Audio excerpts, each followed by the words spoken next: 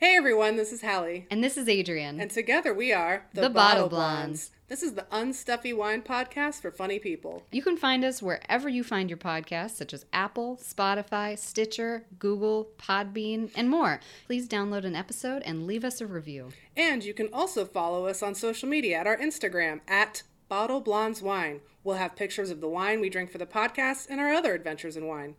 Thanks for listening. Bye.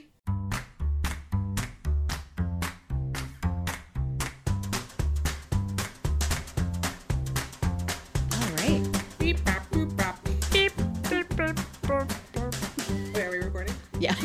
Well, I mean, I usually just let it roll for a second and then I trim off whatever we don't need at the beginning. Our listeners don't want to hear us do robot noises? They don't want to hear us do Kermit robot noises. That's right. It's more Muppet, like a Muppet robot. Beep, bop, burp. Beep, beep, beep, boop. Welcome to Bottle Blondes! Wow! We've had some Pinot. We did have some Pinot, so we're nice and loose for a very dense topic, yes. Potentially. Wine law. Yeah, wine law, wine labels. Yeah. Yeah. So, over this past year, during the wonderful time of COVID, Hallie and I both took classes through the... What is it called? Wine Scholar Guild. The Wine Scholar Guild. Thank you. And we decided to diversify a little bit so that we could kind of each both encompass two major wine regions that you encounter all the time, but are kind of dense and hard to understand. So I did the French Wine Scholar course, and Hallie did the Italian Wine Scholar course.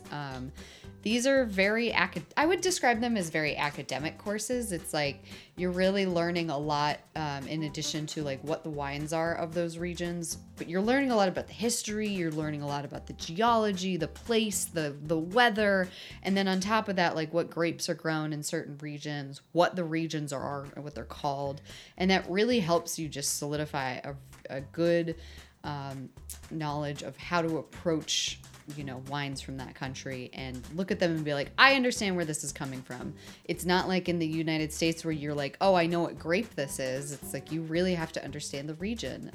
Yeah, everything on the label. Most of the time, you are not, in France and Italy, you're not going to see the name of the grape on the label. Mm-hmm. It's all done by region. Mm-hmm. So I think that is the biggest intimidating factor with French and Italian wine and their labels. It's just like a lot of people think Chianti's a grape.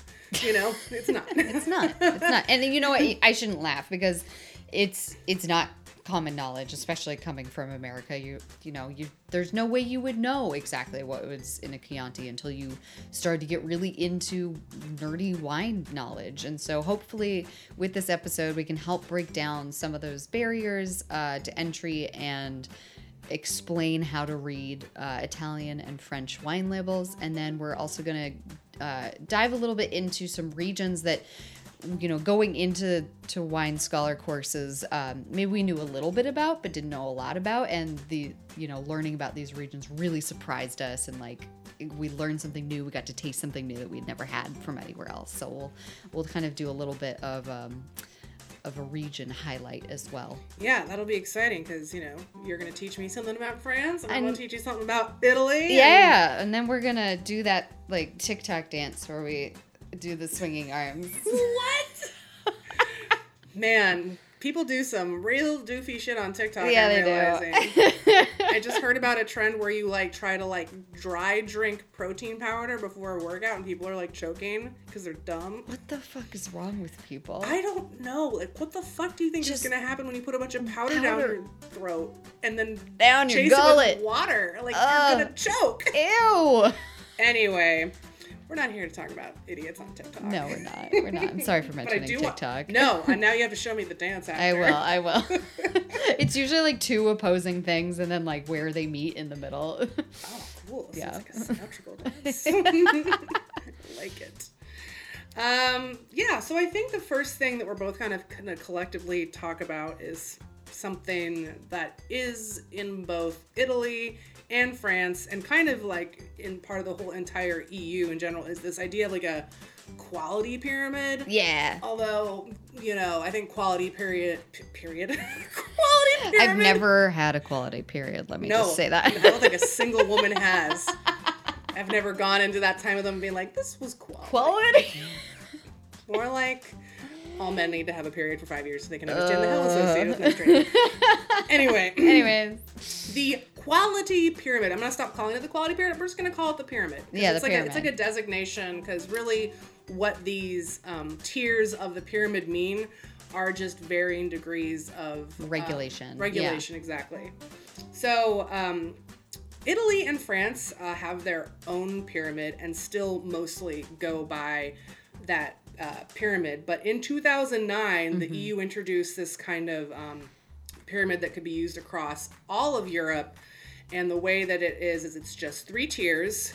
And the bottom tier is table wine, which is like, you don't really know where the grapes are coming from. There's not going to be anything special on the label. It's probably just going to be like red wine exactly of Italy or red wine of France. You'll probably get it in a restaurant if you're visiting, that location. You're not really going to find it in the grocery store going down the aisle if you're looking at French or Italian wine. Exactly. And then the next level up from that is something called PGI, and that kind of equates to the IGT, IGP categories in France and Italy, which we'll get into in a second. Totally. And then the top of this one is called PDO, and that is a combination of kind of both countries, I think, higher quality. Yeah. Or more regulated. I did it again. Yeah. Quality. Basically, like the top tier, it doesn't indicate that this is the best wine out of these 3 tiers. It indicates that it is the most tightly controlled. So it's basically, if you're seeing something with that on the label, you're seeing it's telling you it's going to be a combination of these possible grapes grown using a specific type of blend, like a 50, 75, whatever percentage in the bottle, and that it's going to be aged or made in a very specific way. So again, like, you really have to start learning about the region in order to understand what's in the bottle, because you kind of learn about the laws of that region. Unless you're doing one of these academic courses, it's like, okay, there's so much knowledge out there. Where do I even begin? Just pick what you like. Pick a grape that you like, and then start looking up where that grape is grown in either, France or Italy, and start learning about just one region. I would say, like, for France, like, Beaujolais is very approachable. It's mostly just Gamay. It doesn't have a whole bunch of subregions, and it kind of has some fun history to it. So, like, that would be my recommendation if you're like, I don't even know where to start. And once you start kind of learning the laws of one region, you see how they apply to other regions. And then at that point, it just becomes knowing the grapes that are grown there and why. Exactly. And, and it's going to vary from region to region. Adrienne just gave a great example of Gamay. There's just one grape there. In Italy it gets a little bit more complicated because of the vast amount of grapes. And native grapes. It's so many native grapes. But a lot of the, like, kind of smaller areas like Liguria, Lazio, Molise, Basilicata, those are maybe good entry-level, I'm going to call them states, right? Because they're, there's regions and then there's whatever. So I don't even know where those are. I'm like, are they at the heel? Are they in the mountains? Where are they in the boot? Yeah, so Liguria is actually at the top of the boot, and then Lazio. The shaft. More shaft jokes. The other ones are more considered, Lazio, I would say, is central, and then Molise is down there, and then Basilicata is more in the heel area. And they just kind of grow like 1 or 2 grapes. Okay, that's an easy way to approach it. But they're also ones that you don't see a lot in the store, because Italy kind of keeps some of that stuff to itself, as we'll find out. And I'm sure the same thing with France. Oh, yeah. Oh, goodness. Keep a lot of stuff to themselves. No imports. The thing that France loves to do, what I learned, is make rules and then just break them. It's just consistently over and over. But back to the pyramid. Back to the pyramid. So the EU, like you said, in 2009, instituted this way to kind of make things more uniform. And France and Italy were kind of like, fuck that. We kind of love our own wine pyramids that we already have established. Exactly. For like many, many years. And especially like in the case of Italy, they were like, well, no, like you have to be a DOC for 10 years before you can get DOCG status. And now you want to put us both in the same, the same PDO. You're never going to see PDO, IGP, or whatever. Table, like, yeah, it just says table wine on labels. But if you want to approach it from the like uniform, they both follow the same logic. Exactly. And then it's just about learning the terms from each country. Right. So we want to do Italy first? Yeah, let's do Italy first. So there's one extra, as I kind of mentioned, there's like one extra area of the pyramid. We still have at the bottom the Vini di Tavola, as it's called. The Vini di Tavola. The Vini di Tavola. And then after that, we have the IGT, so typical geographic indication, which just means that the grapes are generally going to come from the area they say they are. There's not going to be like, designated by a specific growing area. And then after that, we have a DOC, which is a wine with controlled designation and origin. And then above that at the top is DOCG. And what we're adding at the end there is a controlled designation of origin guaranteed. Today only, guaranteed. Guaranteed. I know. I find that delineation kind of silly. I mean, it's not obviously like once it comes to practice, but like. Well, and that's the thing though. Wines that are, like I said, kind of mentioned before, a wine has to be a DOC for 10 years before it gets to be a DOCG. And then when it is a DOCG, it's really subjugated to a lot of regulations and testing. Like the wine regularly gets tested with something in Italy called the Disciplinaire. And now that I'm thinking about it, I think the Disciplinaire is just the document which kind of controls the rules for that area. Okay. So, yeah. So you're probably in the store going to find IGT, DOC, DOCG. And DOCG. You're not going to find table wine. And most, I want to say, like, this is me just slapping a percentage based on my own experience, is the a DOC or a DOCG is going to be on something called a Vachetta. Oh, yeah. Yeah, and the little ribbon. Yeah, so the Vachetta kind of looks like watermarked money almost, and it's normally around the, kind of towards the neck, and a gold Vachetta is going to be a DOCG, and a blue Vachetta is going to be a DOC. That's cool. I never knew the name of that. I was just like, I don't know, the fucking stamp ribbon thing. Yeah. Oh, here I have. There's my note that I was trying to find earlier. Yeah, a DOCG has to undergo laboratory analysis to comply with the physical and oenological parameters. That's rough. Yeah. Expensive, probably. It's, I mean, you have to be around for a while and really prove that you're in it to win it in order to get a DOCG. And so next I want to talk about, so that's the first indicator, then that's going to be around the neck. And then the next thing that you're going to see on the label is obviously going to be probably the region, or if it's not a region, you'll have a grape on there. And again, you're not always necessarily going to know what grape it is because it'll just be labeled by the region. Right. Other indicators, another thing that always has to be on a bottle of wine is the vintage, the year that it was harvested. Okay. That's also going to be on there. Other things that you're going to see on the label are something called well, not always. Again, this is just going to depend if it's a DOC or it's a DOCG. These are things that could be on a label to give you more hints as to what's in the bottle. Sometimes regions have subzones. In Italy, they're called sottozona. And you, again, won't usually recognize those unless you're familiar with the DOC or the DOCG. Other things on the label that you're going to see actually more commonly are something called Classico. Oh, yeah. Yeah, so Classico just means that it's a hysterical. It's so funny. So funny. It's a historical growing area of tradition and production for that grape. And then there's another thing that can be on there called an MGA or a UGA, and that's just an additional geographic designation within a DOC or DOCG, and that's usually like only referring to a vineyard, and we equate it to the French Cru. Okay. Which I'm sure Adrian will get into. Oh, yeah. When we get into that. The other labeling requirements that you're going to see on an Italian wine label is going to be, like I said, the appellation has to be on there. In the case, you will sometimes have the grape and the place, so you'll see like Barbera d'Alba. So D apostrophe or DI means of the place. So Barbera from the province of Alba. You're also going to have the name and location of the bottler, and you're also going to have the ABV on there and the volume and batch number. And one final thing, my favorite thing about Italy, is that a lot of grapes come in a variety of styles.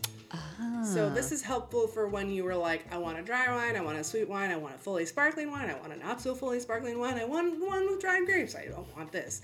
So I'm gonna go through these kind of quickly, but I just want to give you, a snapshot of what some of these could mean if you see them. So obviously, Bianco is white. That's easy. Rosso is red. Okay. Obviously, excuse me. Obviously, Rosato is going to be a rosé, but you're also going to see Chiretto. Oh. And that's a rosé from a very specific DOC. There's some DOCs that like specialize in a rosé of a particular grape to that area. And that's a Chiretto. Yes, a Chiretto.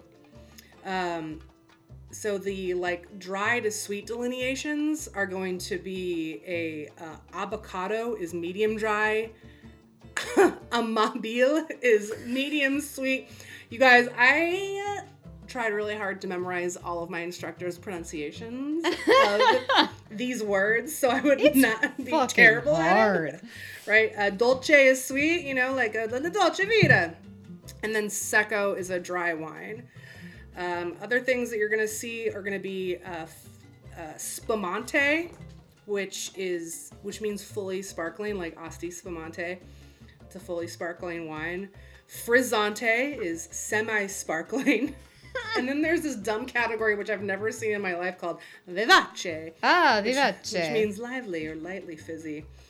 Two other big ones you're going to see is Pasito, which means it was made with semi-dried grapes. Reserva, which is extended aging, which means it spent extra time in barrel. And then there's also Superiore, which means that under the disciplinaire, it's required to have like a higher ABV and the yields are like more restricted. Okay. So a Superiore may not be a Reserva and vice versa. Okay. So. Okay. Like Superiore is kind of like a quality marker. Okay. Reserva is an aging marker. marker. Exactly.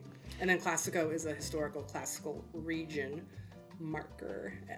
Crazy. Okay. Yeah, there's a couple other terms which I wrote down, but we don't really have to get into because I've never personally seen a lot of these on a label. So, I mean, I know that was all kind of a lot of information, but again, if you're interested in learning about this stuff yourself, get a bottle. Take it slow. Write some notes. Down. Write down what you see on the bottle as you're buying stuff and then go look it up. And then, you're going to kind of be able to recognize those things over and over again. I'm realizing that Italian wine has a lot more, not designations, names and labels for things. And French has a lot too, but it rarely appears on the label. It's almost like a point of pride in France where they're like, you should just know what is in the bottle, and if you don't, you are fucking stupid. Oh yeah, Italy's like, I want my producer, I want my vintage, I want the brand of the wine, I want the name of the grape, I want the name of the appellation. Oh, did I mention that? I need a fancy ribbon. What's it called again? Fascetta. A fascetta. I also want an MGA designation, and I also would like it's classical. Yeah, it's from Chianti. I aged it and it's a Reserva. Yeah, aged a lot longer, so put Reserva on there. Oh, and you know what? This is also my Superiore version. So can there be a wine that's a Classico Reserva Superiore, because they're technically all different things, or is it just gonna be kind of rare that they all appear? I want to say extremely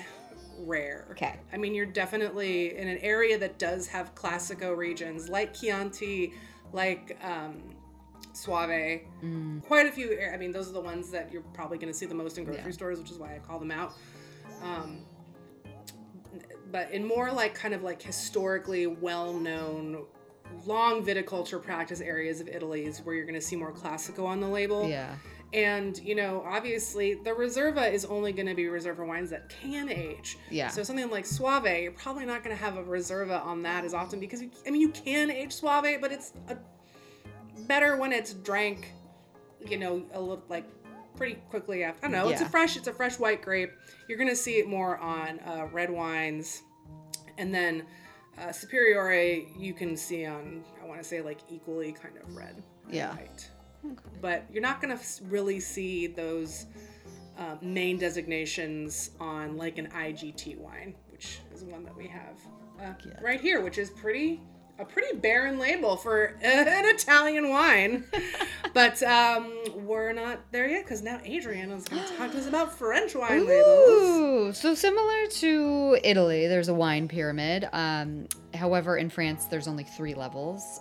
So at the bottom is the table wine. It's called Vinsan Indication Géographique, or Vinsan IG. And then in the middle, there's the IGP, Indication Géographique Protégée. And then at the top, there's, you could see you could see either. It's AOC or AOP, and they both mean the exact same thing. It just depends on the preference, probably, of the winemaker, or maybe the preference of the laws in that region. So AOC is Appellation d'Origine Contrôlée, and AOP is Appellation d'Origine Protégée. I probably bungled those a little bit. One thing that you are going to commonly see on labels, when you find that AOC or that AOC or AOP, a lot of times it'll just say appellation, and then instead of origin, it'll say the appellation and then either Contrôlée or Protégée. So that is your biggest indicator when you're looking at a wine to figure out where it's coming from. You're going to look for that AOC or AOP. And then from there, you can kind of go look up what it is. Sometimes they'll still have it varietally labeled. Like I have a bottle of Ploussard from Jura, and it says Appellation Arbois Contrôlée, and then it says Ploussard, and Ploussard is the grape. But a lot of times they're not going to put the grape on the label, and there's going to be a lot of variation between labels all over the place. And depending on the place and the winemaking practices, you're going to see, you know, sometimes you might encounter a semi-sweet wine and it'll be indicated as semi-sweet, or it may not. You kind of just, the appellation and the location is going to be your biggest hint. The AOC system was established in 1935, and the reason I tell you who established it is because this guy's name is so fucking long and great. Oh. His name is Baron Pierre Leroy de Beausommarier. And he essentially, he was down in Châteauneuf-du-Pape, and he was like, I want to establish and protect this region and delineate it as Châteauneuf-du-Pape. And he went on to form the Appellation d'Origine Contrôlée system, which governed by an organization called the Institut National des Appellations d'Origine, also known as the INAO. So that's the system, that's the government organization that controls all of this French wine law and labeling, is the INAO. And they're real strict people.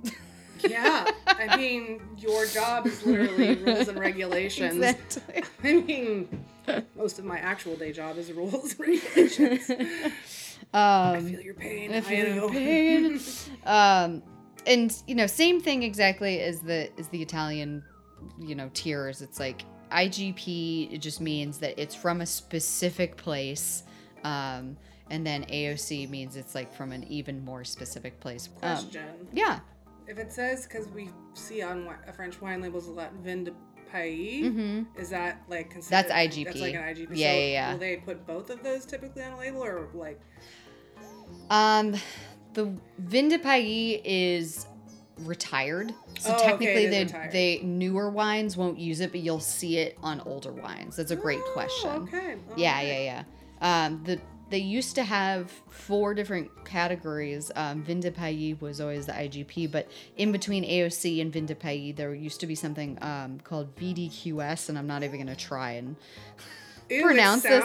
It sounds like a venereal disease. It's basically like kind of a level in between where it was like an interim phase as wines transition from Vin de Pays to AOC. Gotcha. Which I don't know why. But they had that, and now it doesn't get used anymore. And the previous Vinsan IG used to be Vin de Table. So if you saw that on a wine label, it's just table wine. All right. Some other things that you may or may not find, but are probably going to be fairly common when it comes to sparkling wine. There's, instead of saying how fizzy it is, they're going to label it by the method that it is produced. So champagne is méthode champenoise. And then outside of champagne, they call it the traditional method, or méthode traditionnelle. Of course, Champagne has their own special name for the traditional method. Yeah. There's a lot of traditional method sparkling in Italy, and they just, method traditional. Method traditionnelle, yeah. And another thing that you're going to see commonly with those method traditionnelle wines that come from outside of Champagne is Cremant. So Cremant is going to be the Champagne style made sparkling wine from any of the other regions in France that do not make wine and champagne but do make sparkling wine. So you're going to say Cremant de Bourgogne if it's from Burgundy. You're going to see Cremant de Jura if it's from the Jura. There's Cremant in almost every region, I believe, or at least if there's not, they're starting to experiment with it. And basically the traditional method or Cremant means that it goes under a double fermentation process, which I'm not going to get into because we're not talking a lot about sparkling wine, and then it's aged for a certain specific period of time in bottle, and then it's disgorged, and then that's that. And that. I'm really not doing a great job of explaining that, but Well, no, because it's good because there's there's another whole method of making sparkling wine, which is the tank method. that's right. Which I don't know if France does a lot of tank method. So they really Sparkling. don't, but if you see sparkling wine and it's not méthode traditionnelle, and sometimes it's méthode ancestrale, which means that it's not a double fermentation, but it's like a paused fermentation. So it starts to undergo fermentation, and then it's stopped by usually temperature control. Yeah, we have that in Italy too, and it's called that as well. Yeah. So I'm sure Italy stole it from France. Exactly. And then the levels of atmospheric pressure kind of designate whether it is, traditional method, which is the most sparkling. You can also get Mousseux, which is kind of the medium sparkling. And then there's Pétillant, which is kind of lightly sparkling. So those are 3 sparkling designations that you might see. And then in terms of sweet versus non-sweet, you're going to find Moliu is semi-sweet, or Liquoreux is sweet. Liquoreux! And those, I haven't seen those on labels, but yeah, they might. Liquoroso is the one for like a fortified one in Italy, but I've never seen Liquoroso on a label. But again, maybe just not exposed to those wines yet. And then one fun thing that we're going to get into a little bit later is VDN, which is a fortified wine. So it's typically sweet, not always sweet, but typically sweet fortified wine called Vin doux Naturel. So that's another thing you might encounter. But to go back to the top, you're usually going to, most of the time, either see AOC or AOP or IGP on your wines. when you're shopping around in the grocery store. And once you find that, the thing that's usually right below it is going to be where it's from. And everything else is going to be either the winemaker or saying that it's made on the property or off the property, or maybe a little bit more hints about the winemaking technique and what's in the bottle. But yeah, location is key. Yeah. Key for both France and Italy. Yeah. This is really dry. I don't know how people teach this stuff. I know. Don't worry, we're going to get into some fun region stuff in a are. second.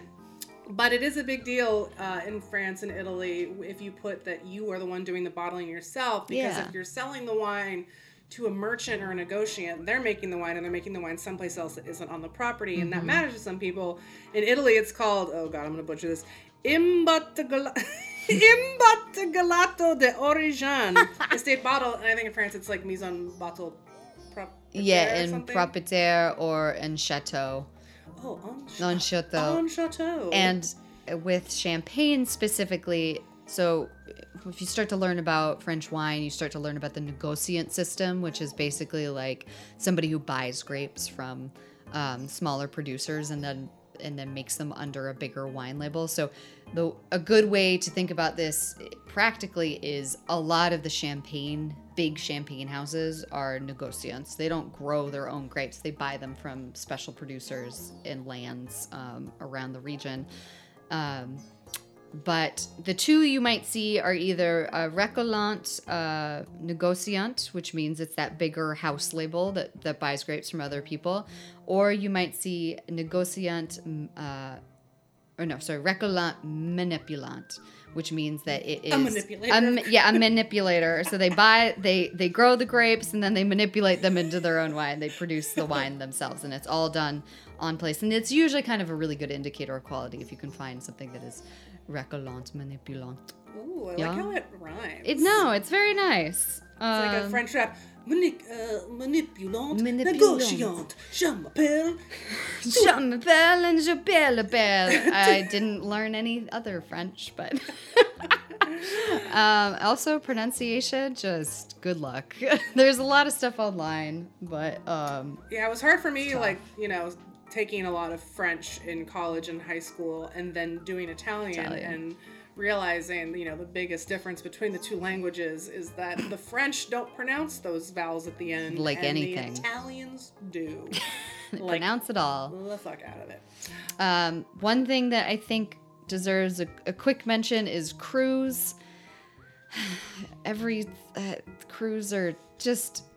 How do I even think about this? Crews are just like super... special vineyards. Like specific vineyards, yeah. Specific vineyards. Grand Crus are like the best site, the best location. Premier Crus are going to be like second best. And then you have village, or you have just the regular AOC or AOP. So if you're spending a lot of money, you might get into the cru levels, and things that are Premier Cru or Grand Cru are there's going to be a little bit of difference in labeling. Like I think Premier Cru lists the village and Grand Cru doesn't. I could be mixing that up. It could be the other way around. But the cru system's confusing, and some places have cru levels, and then other places just have cru and they don't have Grand or Premier. Like Beaujolais is another good example of they have crus, they're just crus. Yeah, and then I think another thing that comes up on labels for both of ours is this a landscape feature. Mm-hmm. So, you're going to see the word colli on Italian wine labels a lot. That just means hills. Oh. So it could be something from the hills of something, and you'll see colli, Colli on the label. And that's a good indicator that that's coming from a nicer region. Wine has to grow on hills. And then for France is clos, like a wall, clos de barf. Yeah, I don't remember, honestly. That's all right. That's okay. We already went well above and beyond. Yeah, I don't think you're gonna need a lot of that stuff. And just again, look for the place and then go from there. All right. Coming back. Coming back. Taste some wines. Yes. And talk about the regions they come from. Yeah. So one of the areas or states, regions, I feel like I'm not doing Italy a service by calling them states, but but they are called states in Italy. Yeah. Is Campania. So Campania is a very ancient winemaking region with very specific traditions. It has these historic areas of Vesuvio, Mount Vesuvius, Campi Flegrei, and Ischia. So Campania, as you know it today, is known for the city of Napoli, which is where a lot of really gastronomic creations that we all love come from, like pizza. It's known for Pompeii, where Vesuvius covered kablooey and buried the shit out of 2 towns. There's another one which I didn't write down, but everyone knows Pompeii. Yeah. Still being excavated. The Amalfi Coast. Ooh. Yes. Gorgeous area where they also make a lot of limoncello, which is a delicious aperitif. Delicious.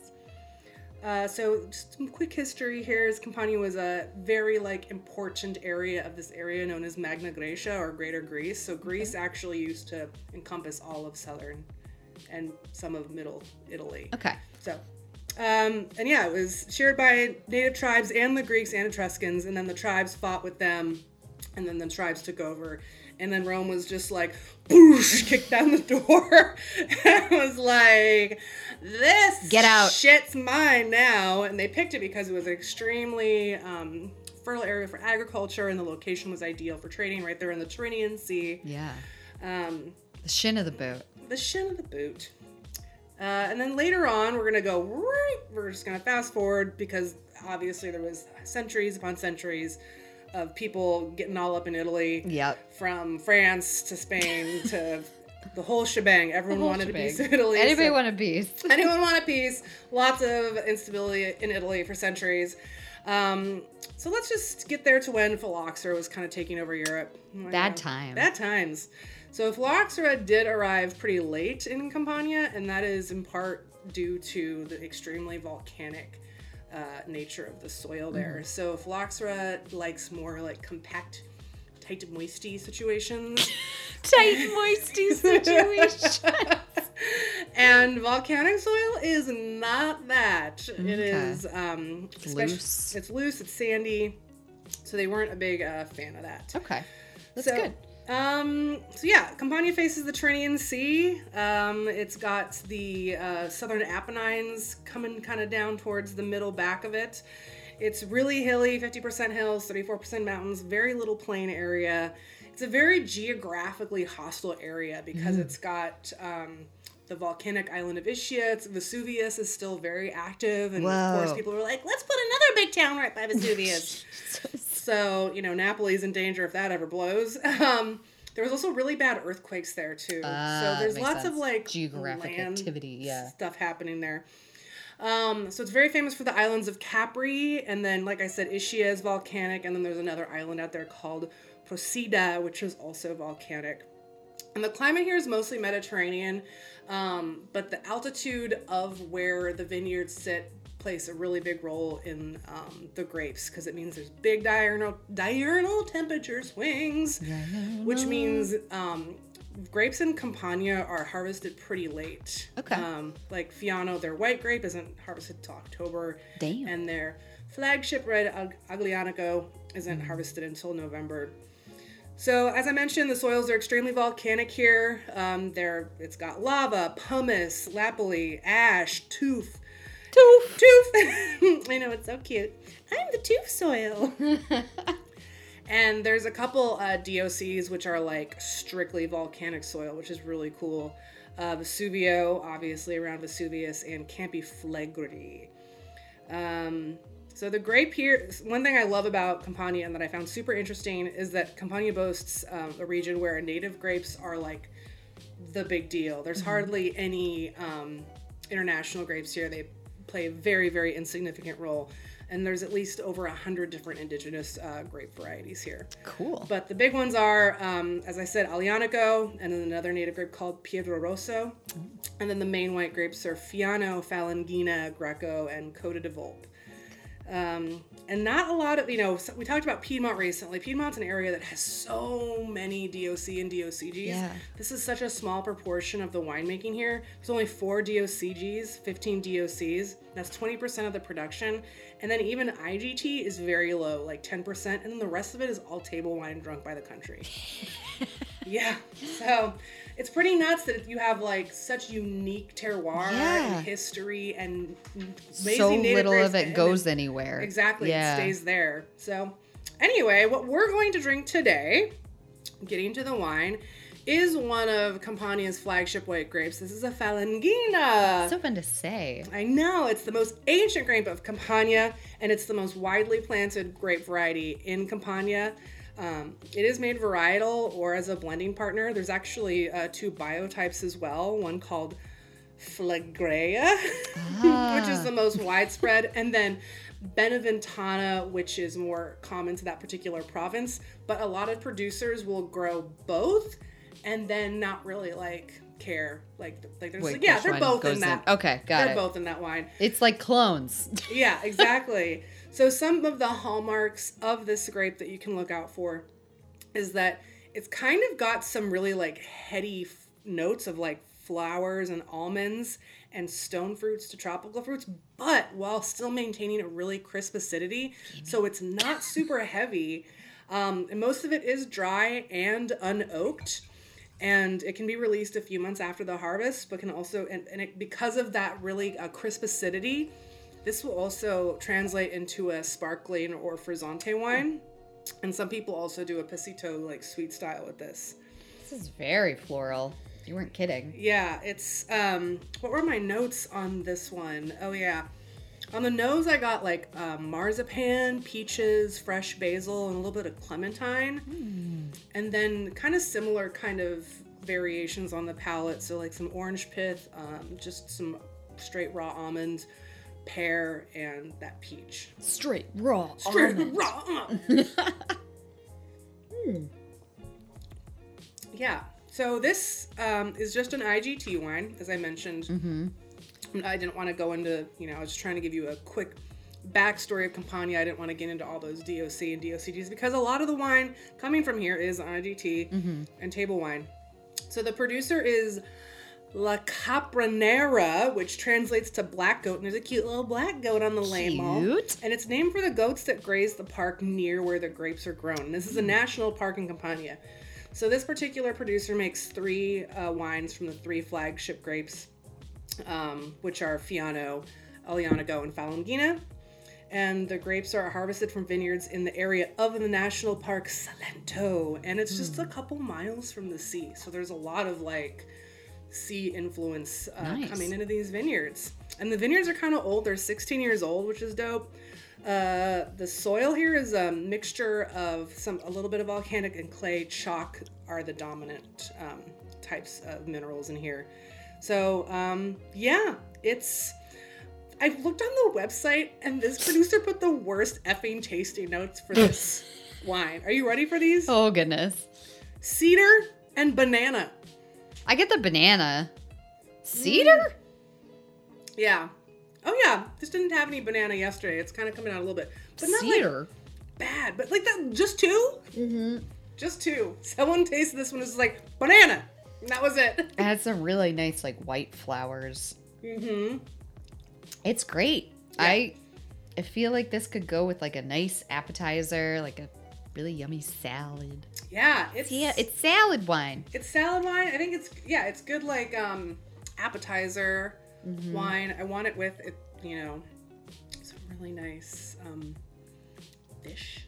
I don't know. Yeah, I wouldn't know what that's like. I know. I'm sorry. It's okay. Maybe a shrimp. I know I bring up fish all the time. It's so good. Yeah, shrimp. A nice shrimp. Coconut shrimp. Yeah.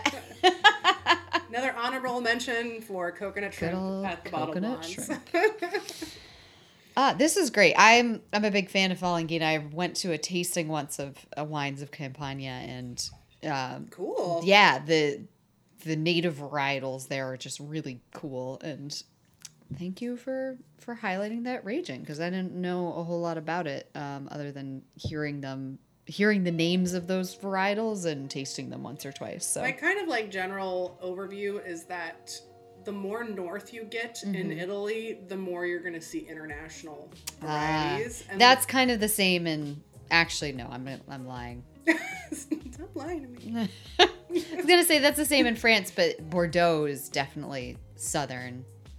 If you go southeast, it's just the fucking Wild West. Which is the thing. It kind of, like, when you think about it, like, south of France kind of correlates to northern Italy, right? So that's just kind of like, this is where everything kind of effing grows. Yeah, I mean, speaking of Mediterranean, you picked a Mediterranean area, and I did too, because I was like, that was something I didn't really know a lot about. I knew a lot about, like, kind of very famous areas in France, and there are some really fun regions that I learned about. And so the one I'm going to highlight today is Roussillon, which is fun to say. It's basically at the southernmost point in France, but it's southeast. So it borders the Mediterranean Ocean, and it's technically part of the Languedoc-Roussillon area. So you're always going to hear Languedoc-Roussillon, but they're technically different areas, and they weren't administratively joined together until 1972. So they have their own historical, backgrounds, different things happening there, and being established, winemaking practices being established separate of each other, and then they became one region within this last century. And so technically it's at the foot of the Pyrenees Mountains in southeastern France, and like I said, it's all the way, bumps right up against the Mediterranean Ocean, and it's basically like, if you think of Languedoc-Roussillon as like kind of this really long curving strip all the way over to Provence, it's basically takes up like the entirety of the coastal area of the Mediterranean part of France. Yeah. And it's very, very mountainous. So it's just very much like an amphitheater effect in the area of Roussillon, in that it's surrounded by mountains, kind of like the entire region is surrounded by mountains, and it basically protects from from any inclement weather coming in from the rest of the region. And then it also, some rain shadow going on. I just want to get a big t-shirt that says rain shadow. You're looking at me like, what the fuck is that? You'd be like, pro rain shadow 2022. It's like, you know where your wine came from? It's because of a rain shadow. And then it gets, obviously, it's also just a really windy area. So there's these very violent winds called the Mistral that come in from France. That and then sounds violent. And then there's other violent winds that come in that are go north from over the ocean into the region called the Tramontane. So even though it is on the ocean, it stays very, very dry and very, it prevents drought because of all of these winds. It aerates the soil. Also, they do have very volcanic soil, similar to Charlie howling. It's totally howling. You think an ambulance. An ambulance going by. Man, I love that your dog does that. Sorry. I know, me too. Sings the song of his people. There's an emergency somewhere. So they also have this. Roussillon also has very volcanic soils, red soils, and rousse means red. So lots of iron-rich clay and sand, lots of red soils. It's super sunny and dry in that region. They get 325 days of sun in a year. I know. Sounds... What's that like? What's that like? They have, and Roussillon has 13 AOCs within it, and they're also the leading producer of Vin Doux Naturel in France, which, again, it's a fortified wine, and it's usually a sweet wine. So they produce 80% of these VDNs from the country. So that's what we're going to be tasting today. I know. I was like, I didn't think I'd be having a fortified wine today. Let's pull out something special. So there's 5 AOCs within Roussillon that make VDNs. There's the Rivesaltes, the Muscat de Rivesaltes, which is only Muscat, Maury, Banyuls, and Banyuls Grand Cru. We're going to be drinking a Banyuls today. The grapes, I literally just wrote down grapes, page 217. This is what I was talking about earlier. And I was like, I don't want to write this down again. I know, like, The only time I really do a lot of handwriting is when we're doing podcast prep. Yes. And like towards Your the hand, end of it, man. Just my hand, but it makes me retain the information so much better. Does. Like, rather than Same. typing it out. So. the main grapes that are used in VDNs. If you're having a white VDN, it's going to be Muscat, or there's two types, Muscat Petit Grand Blanc and Muscat d'Alexandre.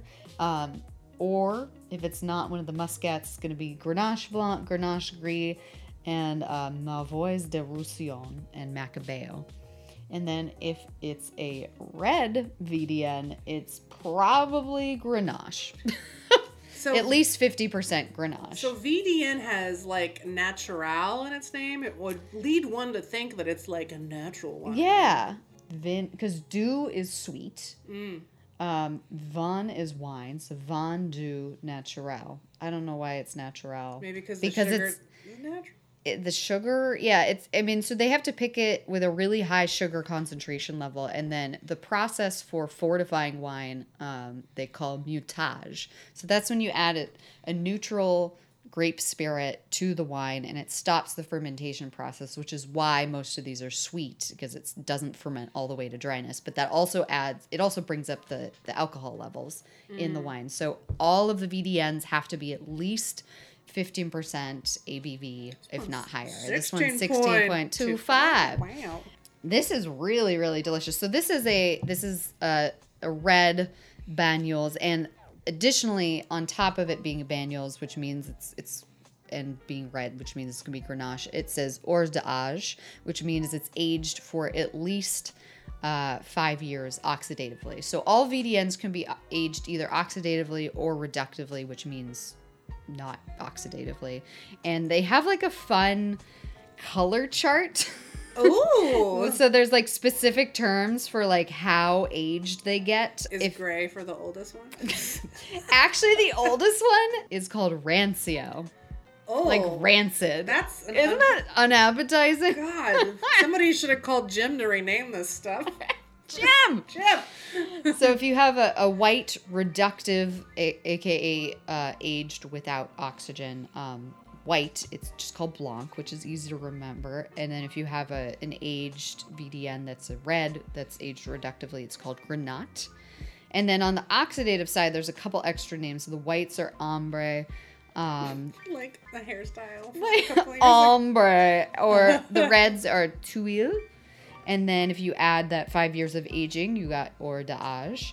And then if you have 12 months of oxidative aging outdoors in these fun glass jars called bonbons, you get Rancio, and it's real brown. Wow! Yeah! Bonbon jars. Bonbon jars. So, like, apparently, if you go to Roussillon and you drive around, naturally, on your vacation in the French Mediterranean, you see these on the hillsides. You see these, like, glass bonbons on the hillsides just chilling out and aging.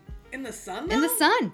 Okay. Yeah. Wow. It's like sun tea, but it's like sun tea, but sun wine, basically. Sun wine. All right. Yeah. So this wine is Domaine du Mât Blanc Banyuls hors d'âge Le Colloque. Yeah. Like we said, it is a 16.25% Big ABV. boy. It's a big boy. It is really reminds me of a port.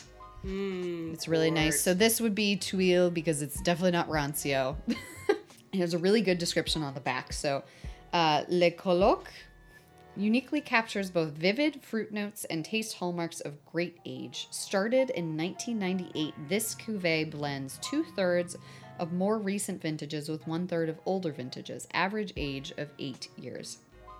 So the hors d'âge indicating 5 years, but I guess it can be 5 years plus. A family property since 1639. Wow, that's hella old. Domaine du Mât Blanc represents the tradition and leadership of Dr. André Parcet and his son, current winemaker Jean-Michel Parcet. The family takes old vine Grenache from the steep hillside slopes to deliver intense, lively, and mineral Banyuls capable of contained improvement in bottle. Capable of contained improvement. I think I need a label that on my shirt.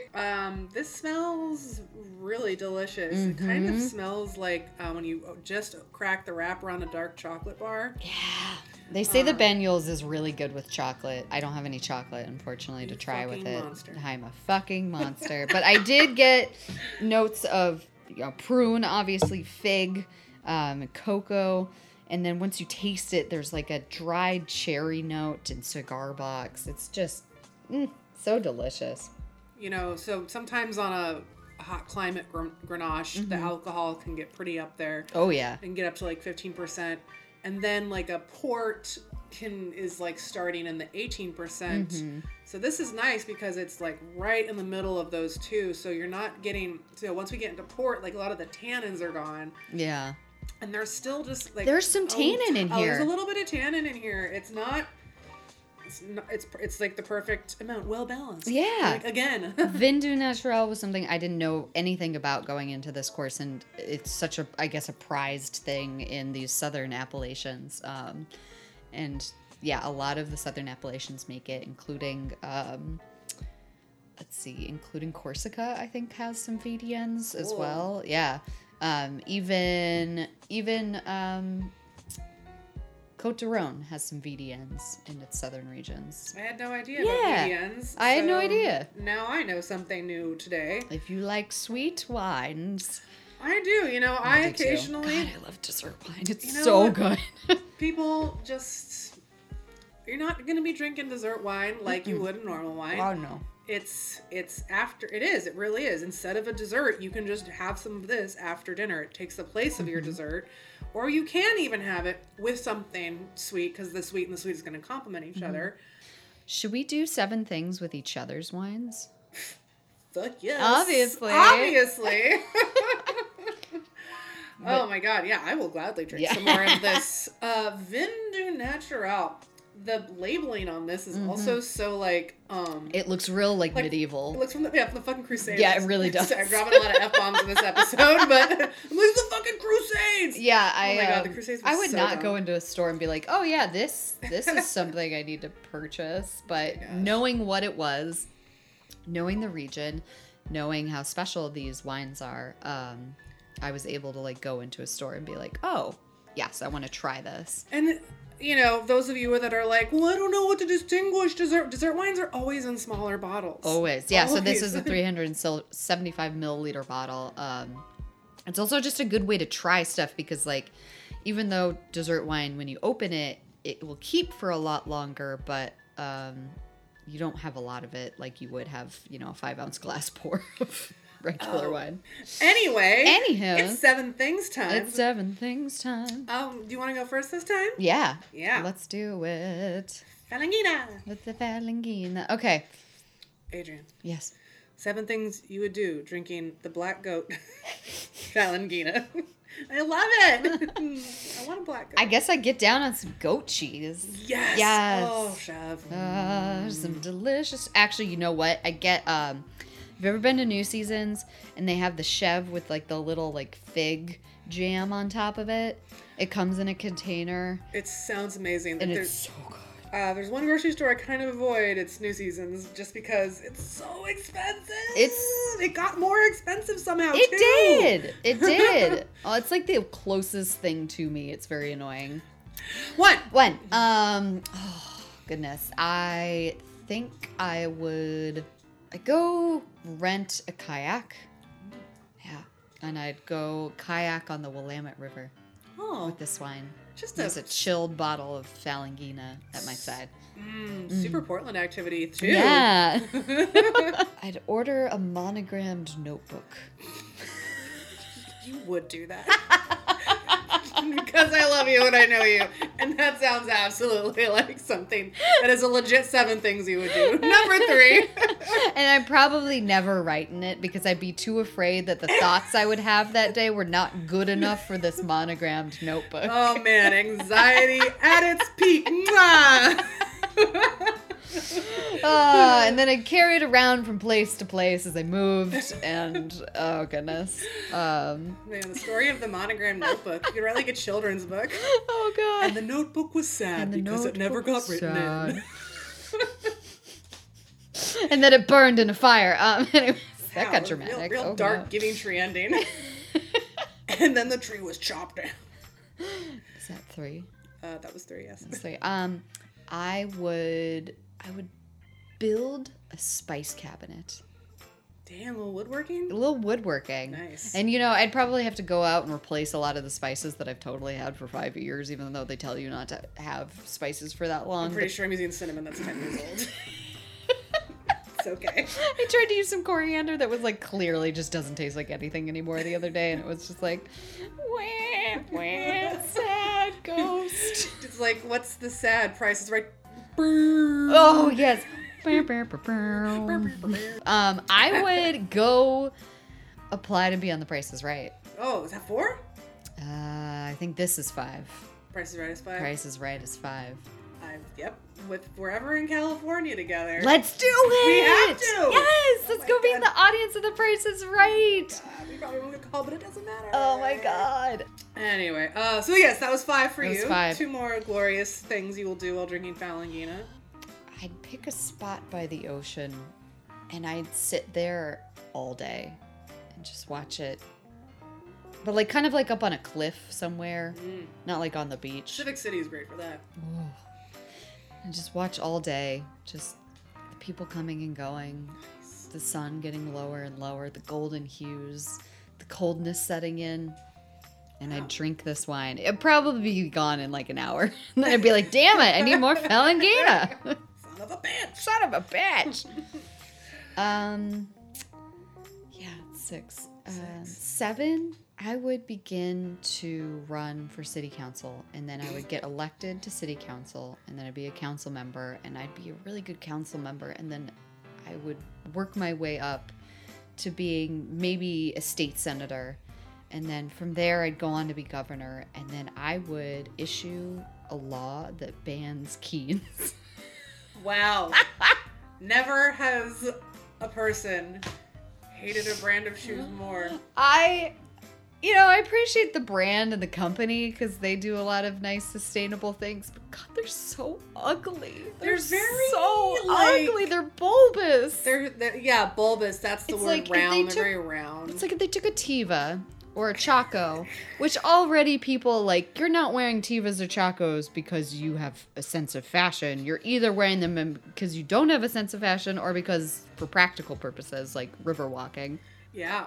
But Keens just takes it to a next level. They're like, what if we took a Chaco and we made it hideous? Fucking hideous. It's like, let's take a regular hiking shoe and then cut holes in Cut it. lots of holes in it. Or like, I own a pair, but it was only because they were in the like bargain basement of Adventure Time. I had a pair of like Keen boots. They were like a platform thigh boot. They were black. And Were they fashion? they were like a fashion, but I don't know what I was thinking. The problem, again, Is there like was the round? toe was so round. They It sound looked- like my demonias, but those were like for goth parties. And I kept trying to be like, you bought these, you have to wear these.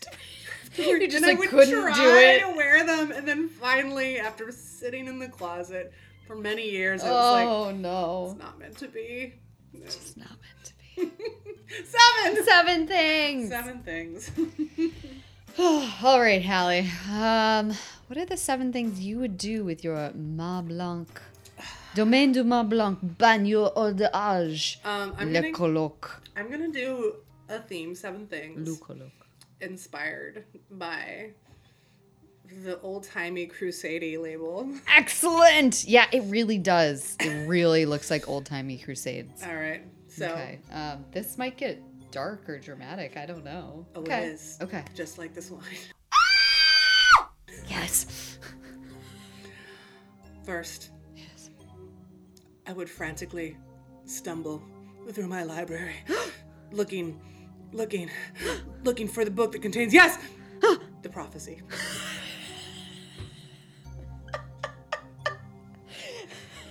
You have the book that contains the prophecy. Yes. All right, one. What? I would then frantically rush out of my library down into the stables, and I would reach and find my stable boy, and I would grab him by the collar and be like, "It's you. You're the prophecy." You're the prophecy. Are people chasing you at this point? No, I'm still in my own manor. Okay. What is the stable boy's name? Peter. Peter. Peter is the prophecy. Peter is the prophecy. Two. Peter would fight with me. He'd be like, no, I'm not the prophecy. And I would be like, yes, Peter, you are the prophecy. And then he would finally be like, unleash a locket on his neck that actually is the key to the door of the area we need to travel to save the world. Oh my god, you're fucking time traveling. 3. 4, we ready the horses. The most important step. You have to make sure your Very horses practical. are ready for travel. That's right. They have hay. They need to be brushed. I need to call the farrier in to fix their shoes. Can't leave with a bad shoe. Nope, no. 4. We would travel and thud along the English countryside. The mud is kicking up. The wind is in our face. The rain is in our hair. And that's when I look back and Peter isn't on his horse anymore. Peter! Peter! Peter! Peter is off his horse. Peter, 5! 5, 6, I stop my horse. I get off. I'm frantically looking for Peter. I'm shouting his name. And then I finally come across Peter, and he is dead. Peter! What causes? This horse trampled him after he fell off of it. Damn. Peter didn't even have a chance. Or does he? 6. 7, I hold Peter's locket in my hand, and the rain falls on it, and I scream up to the heavens, Peter! Peter! And his soul comes out of his body and speaks to me and says, the prophecy was my death, and the death is the key to life. The end. Damn! Peter had to die in order to become the prophecy. That's dark. I told you it was gonna get dark. That's and really weird. Dark. Were you just like, now what do I do with this information? Yep. Damn it, Peter! Now I gotta drag your dead ass body. And I have to go back into my library and shuffle through the books frantically again. Again. Oh, cheers to that. Oh, cheers. Excellent tale. Thank you. Peter, the tale of the prophecy. This wine really inspired me to tell a story through 7 things. To tell a tale.